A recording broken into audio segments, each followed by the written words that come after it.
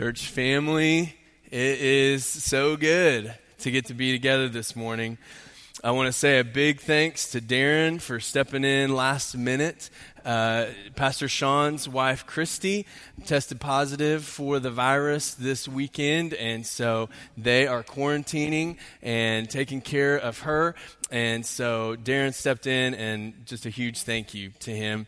This is Pastor Doug's last Sunday to be out with some much-deserved extra vacation. He and Lana have served this church family for 20 years, and the church gave them some extra time away to just recharge, and that's all good stuff. And so you might be praying for them as they'll be headed back and being back here this week.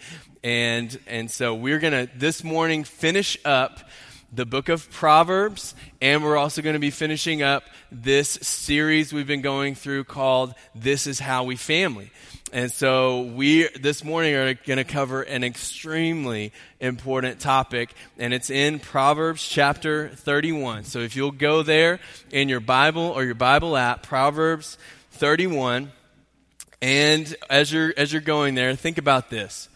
When moving huge sections of earth or breaking rocks apart, construction crews use something special. They use dynamite. And this is not the kind of dynamite that we all use when we celebrate holidays, like 4th of July or New Year's Eve or those kinds of things, because we love to use those things. They're a lot of fun, whether we make them explode on the ground, whether we shoot them off into the air, but they're all pretty much surface explosives. And this is what I mean. They're impressive to see, but they really don't alter the landscape in any permanent way. However, when construction crews use dynamite, it's very different. They drill down deep, they strategically place each piece of dynamite, and then detonate. And you could say they drill and they detonate. And they drill and they detonate. And it is powerful and it alters the landscape. And that is precisely how God uses strong, godly womanhood. God strategically places women in careers, in churches, in marriages, in families, and then powerfully uses their influence, their godly influence, for His glory. The big idea today that we're going to see in Proverbs 31 is that God highly values women and powerfully uses godly womanhood. In fact, at the end of this passage, you'll see that it's said that should be recognized. That should be spoken of. It even says, a woman who fears the Lord is to be praised. So, let's read Proverbs 31. We're going to start with verse 1 so we get the full context to see what's going on here. Proverbs 31, this is God's word.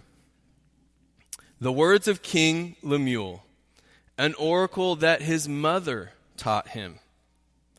What are you doing, my son? What are you doing, son of my womb? What are you doing, son of my vows?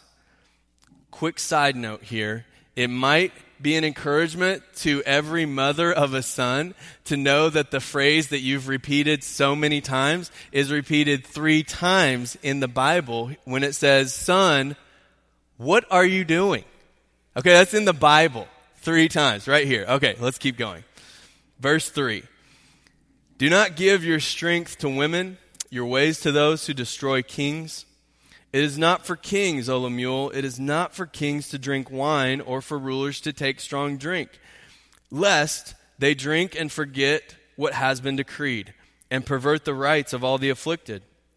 Give strong drink to the one who is perishing and wine to those in bitter distress. Let them drink and forget their poverty and remember their misery no more.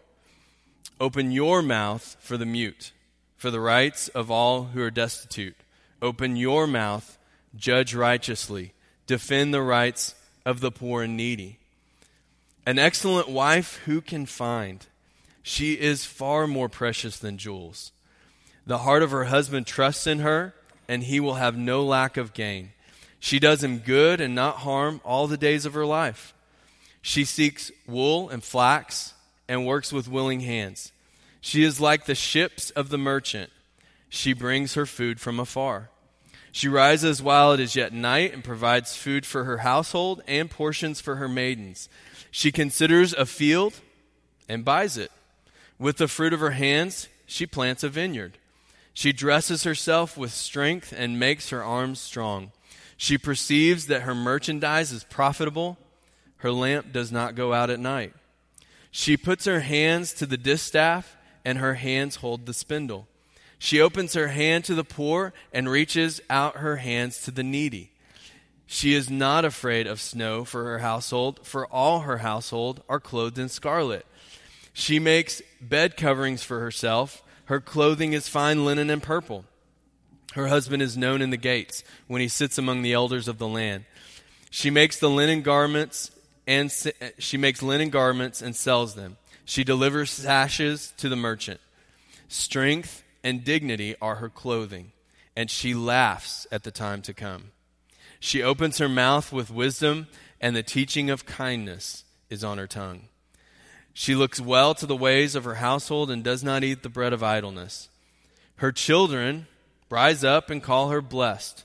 Her husband also, and he praises her. And this is what he says. Many women have done excellently, but you surpass them all.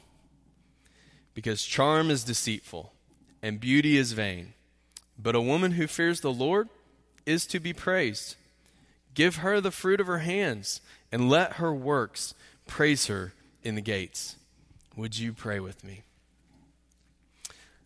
Father, I want to come before you right now, and we together come before you right now, and we're asking that by the power of your Holy Spirit, you would do something supernatural, that you would take your word and apply it into our hearts exactly the ways we need it to this morning. We thank you that it's true. We thank you that it's timeless. In Jesus' name, amen. So you may be thinking, well, isn't the Bible pretty oppressive toward women?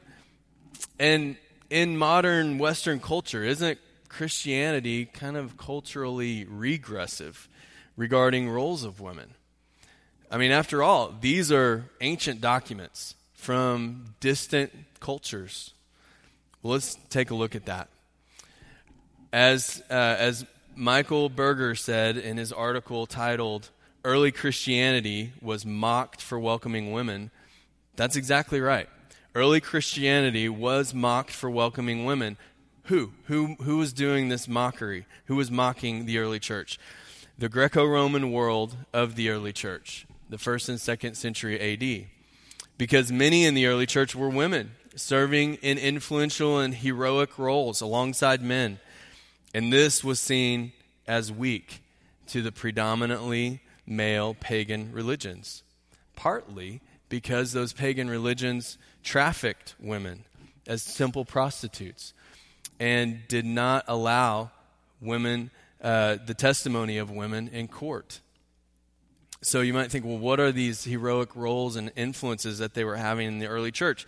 Things like this. They were being persecuted by the Roman government for being believers. They were hosting churches in their homes.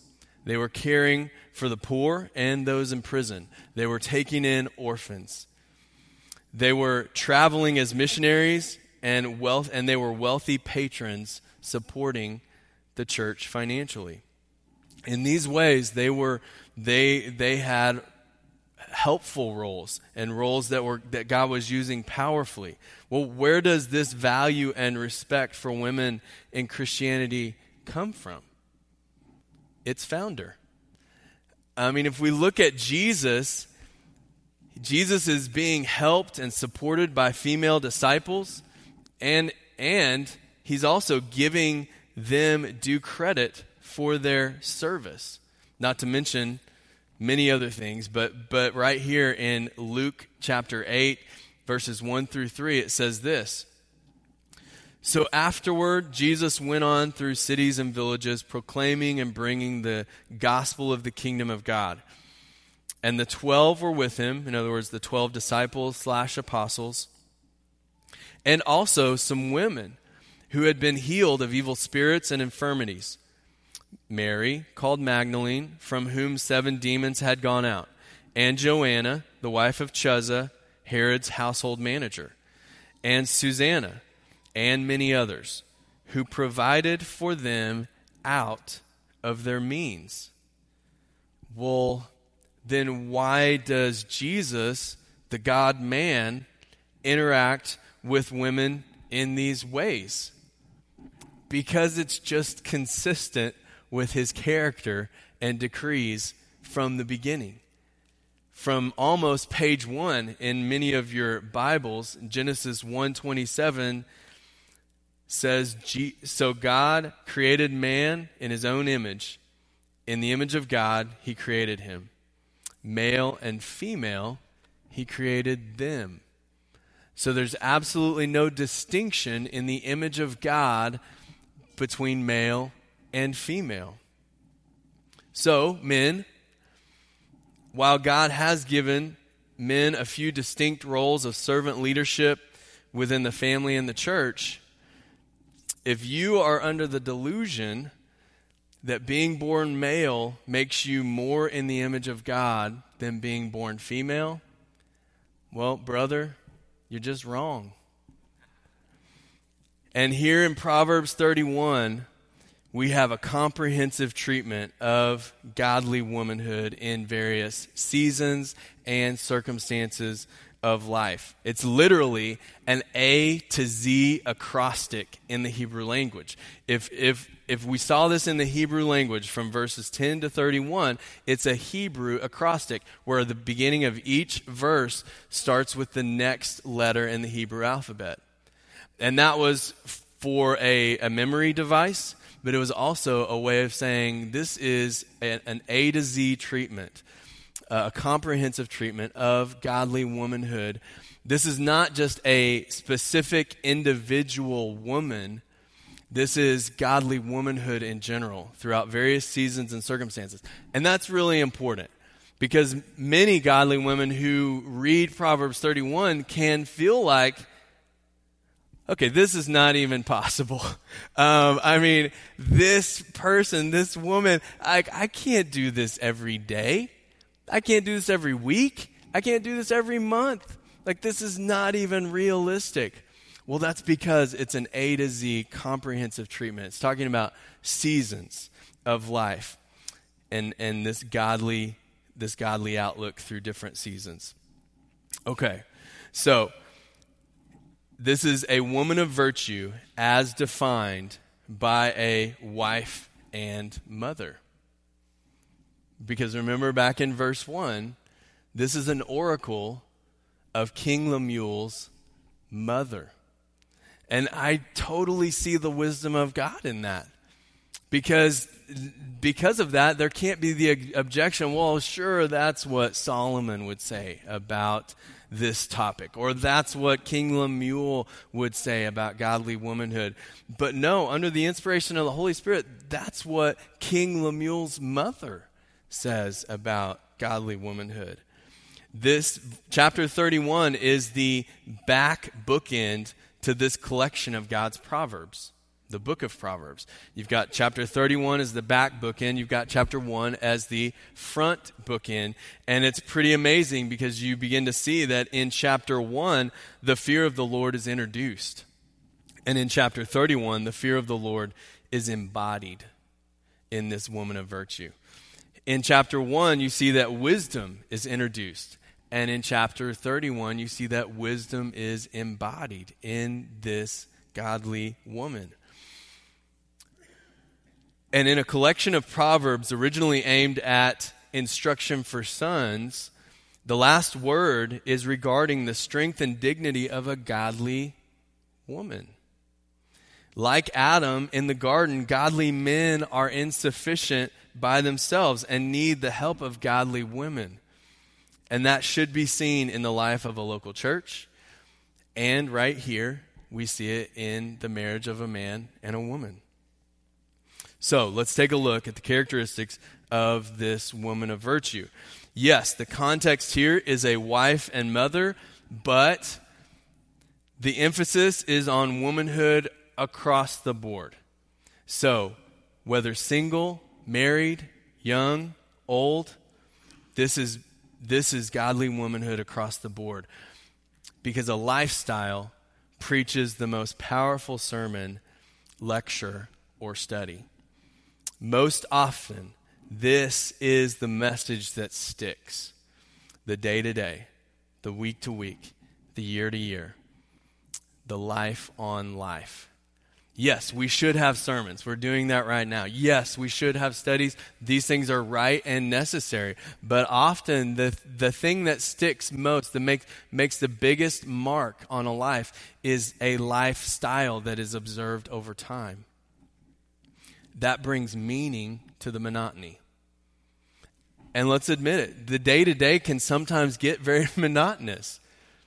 But this brings meaning to the monotony. If you were going to summarize what we find here in verses 10 through 31 about godly womanhood, you could use 3 words possibly. And those are seasons, strength, and servanthood. Seasons, like we just mentioned, meeting various challenges and various seasons. Not all of these things all of the time. Strength. Because if your concept of womanhood is to be withdrawn and weak, well, that's not this. Or servanthood. If your concept of womanhood is to be independent and cold, well, this is not that either. We see in this both being assertive and nurturing. Both domestically skilled and business savvy. Beautifully feminine with strength and servanthood. So, in verses 10 and verses 30, we see that this kind of character you can't put a price tag on. Verse 10 shows us that she is far more precious than jewels. Verse 30 says, charm is deceitful and beauty is vain, but a woman who fears the Lord, now that is something solid. That is something meaningful. Charm, we could say their popularity, and vain, we could say fleeting. And so popularity is deceitful and beauty is fleeting, but a woman who fears the Lord is to be praised. In verses 11 and 12, and then again in verse 23, we see that she is trustworthy. Therefore, she's a blessing to those in her life, actively doing good for them. We see throughout this passage that she's diligent and industrious as opposed to lazy. In fact, verse 27 says she does not eat the bread of idleness. Well, how is she diligent? How is she industrious? Let's just walk it through. Verse 13 shows that she finds materials and works willingly on the job at hand. Verse 14, she's like a merchant ship. Just like merchant ships bring good things from far away, she finds and brings good food and resources to her loved ones. Verse 15, she manages and cares for her employees. She's an employer. And she makes sure that her employees are well taken care of. Verse 16, she makes real estate decisions and manages and invests the profits wisely. Verse 17, she has strength of character and body. Verse 18, she is a businesswoman in the marketplace with valuable goods and services. Verse 20, she acts with compassion for the poor and the needy. So as she is doing the best she can to manage the things that she has and even make a profit, as she is collecting these things and gathering these things, she's not just hoarding it for herself or even just for her family. She is gladly generous to those in need with an open hand instead of a closed one. Verse 21 and 22. She has applied herself to the art and science of domestic skills. Verses 18, 21, and 25 show that she plans for the future. In fact, verse 18, the second half of verse 18, for a long time when it says her lamp does not go out at night, for a long time I thought, when does this woman sleep? I mean, we saw earlier that she gets up before dawn, and now we're seeing here that her lamp never goes out. When does she sleep? But it turns out it's probably more likely that the second half of verse 18 is a reference to an ancient Near Eastern custom of if possible, if the resources were there, specifically the resource of oil was there, that families would keep a small oil lamp burning through the night. Not as a big light, but as just a small, almost like a night light. Both for security as well as just comfort to the family and the household. But that was only possible if there was oil available and if it had been managed. And this is just showing that she has planned ahead and she has managed for these things. So we see this, and then in verse 24 and 25, she's known in the community and the marketplace for strength and dignity. In fact, verse 25 is one of my favorites in this whole passage. Strength and dignity are her clothing, and she laughs at the time to come. Verse 26 shows that her words are flavored with wisdom and kindness because she has a mindset of teaching and even discipling. The things that she has learned over the years and through different experiences, she is not just hoarding to herself, but she wants to pour those out into those who are younger or just younger in the faith. She wants to do that. She wants to pour into them because she has the mindset of a discipler. Verse 28 through 31 shows that those closest to her gladly stand and praise her. No one has to pull it out of them. Our family saw this firsthand back at the very beginning, right before all of this quarantine started, about a week before that. An incredible aunt in our family lost her battle with cancer and passed away. And as we held the service in a tiny town in South Arkansas, almost Louisiana, this is a town that if I said the name, almost no one would probably know it. And this is a town where she and my uncle spent the majority of their life and ministry. But it's also a town where they haven't lived for at least 20 years probably.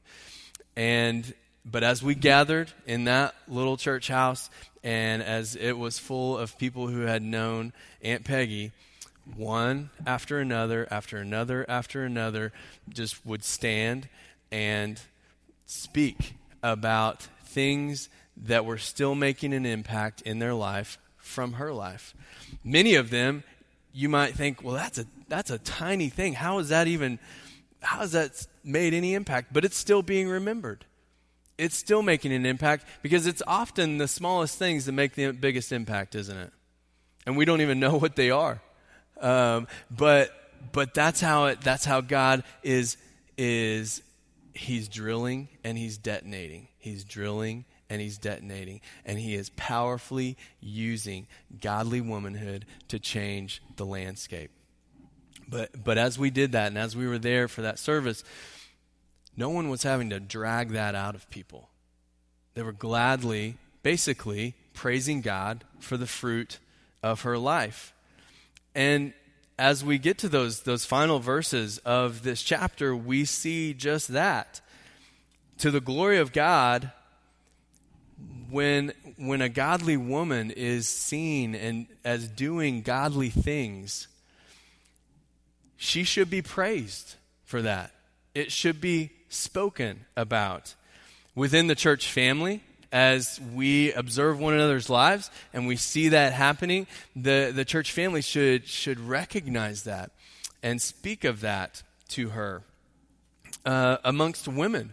As women see each other doing good things for God's glory, women should encourage each other, but men as well, in ways that are healthy and appropriate. We should be praising the works of God through godly women.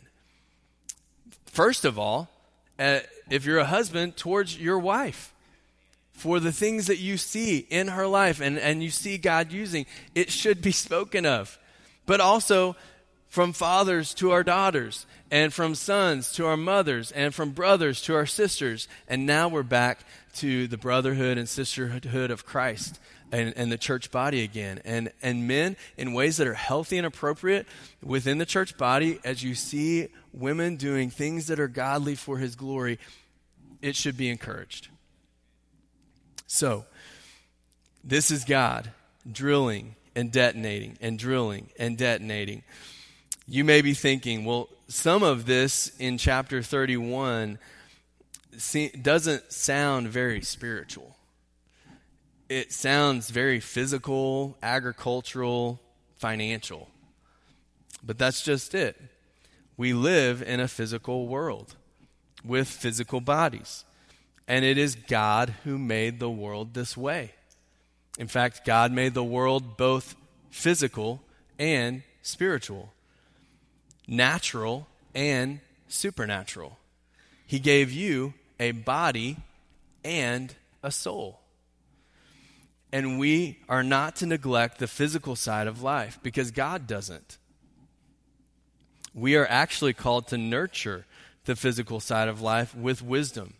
And as we see the woman of virtue here in chapter 31, her way of accomplishing tasks on the physical side of life has a spiritual impact on those around her. Kind of like the aroma that filled the room when costly ointment and perfume was poured on Jesus' feet by a transformed woman. Because as you remember that story, everyone in the room, some in the room were impressed. Some in the room, they took note. But some in the room were angered. But everyone noticed. You couldn't help but notice. It couldn't be ignored. And we see here that this godly woman of Proverbs 31, her motivation is singular and sanctified because it's the fear of the Lord. And that phrase, the fear of the Lord, it means a combination of two things as we find it in Scripture. It means a combination of reverence towards God and trust in God. Both things. And that is her singular motivation for what is going on here. Because you see, this mention of the fear of the Lord here at the end of the chapter is not just a tipping of the hat towards fearing the Lord. It's saying that that's the basis for everything that was just listed. That's the motivation for all these activities and all these characteristics. Because she is in a relationship with the I Am. She's in a relationship of generous forgiveness and mercy from God Almighty. Now, one last thing on the topic of the physical. Sometimes we overvalue the external, especially when it comes to womanhood. In human societies throughout history, physical attractiveness has been a premium concern for both males and females, but disproportionately so as it relates to women. This is not new to our social media age, but it is magnified, exponentially so.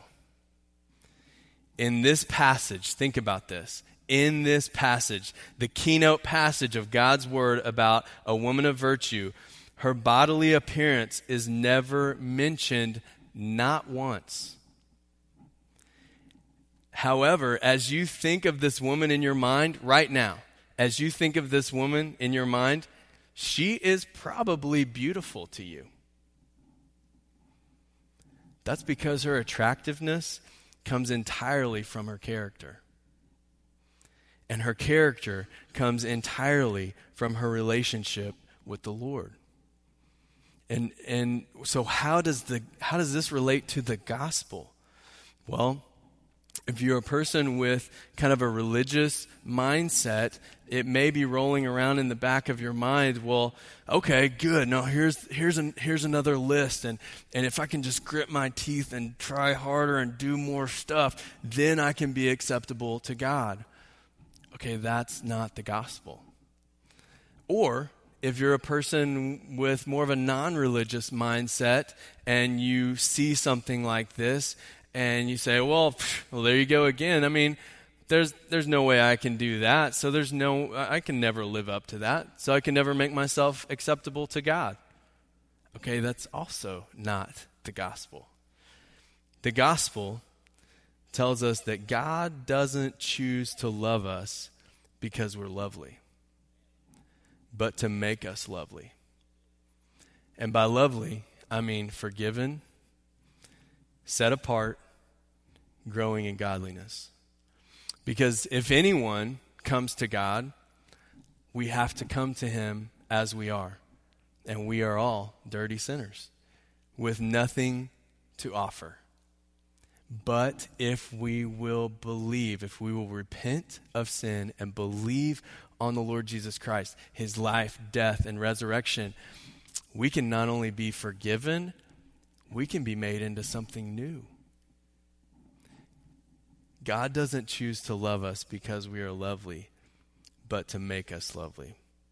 And this is precisely what we see with the women disciples in Luke 8 that we read just a minute ago.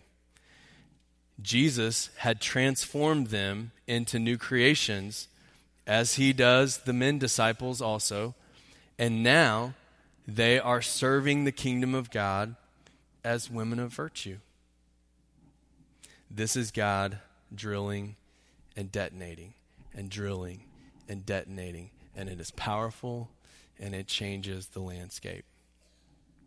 So if you're here this morning and you are a follower of Christ and you are a woman, my prayer is that you see from Proverbs 31 that God highly values women and powerfully uses godly womanhood. And if you're here today and you're a follower of Christ and you're a man, I hope that you would take heed to the final parts of this chapter, that you and I should praise the godly women in our life. To the glory of God, we should encourage the godly women in our life. And if you're here this morning and you're realizing, I do need to run to Jesus and put my trust in him, not because I am morally excellent, but because I'm not. We want you to know that today could be your day of salvation. If you will turn in repentance and faith to Jesus Christ as Lord. And if you are wanting to talk with someone about what it means to trust in Christ, or the meaning of baptism, or church membership, or just to have someone pray with you, Randy and Sandy are going to be outside door number 2 over here. If you're here with us in the room, and they are so glad to talk with you, pray with you, meet you where you're at. If you're watching online and you would like to talk with someone or pray with someone, we want to ask you to call 405-682-5678, and someone will be there to talk with you and pray with you and meet you where you're at. This morning, I'm going to pray for us, and then Jacob's going to finish us out with a couple of announcements. But let's just ask that God would take his word and press it into us into this next week. Father, we come to you right now, and we are just acknowledging that you are incredible.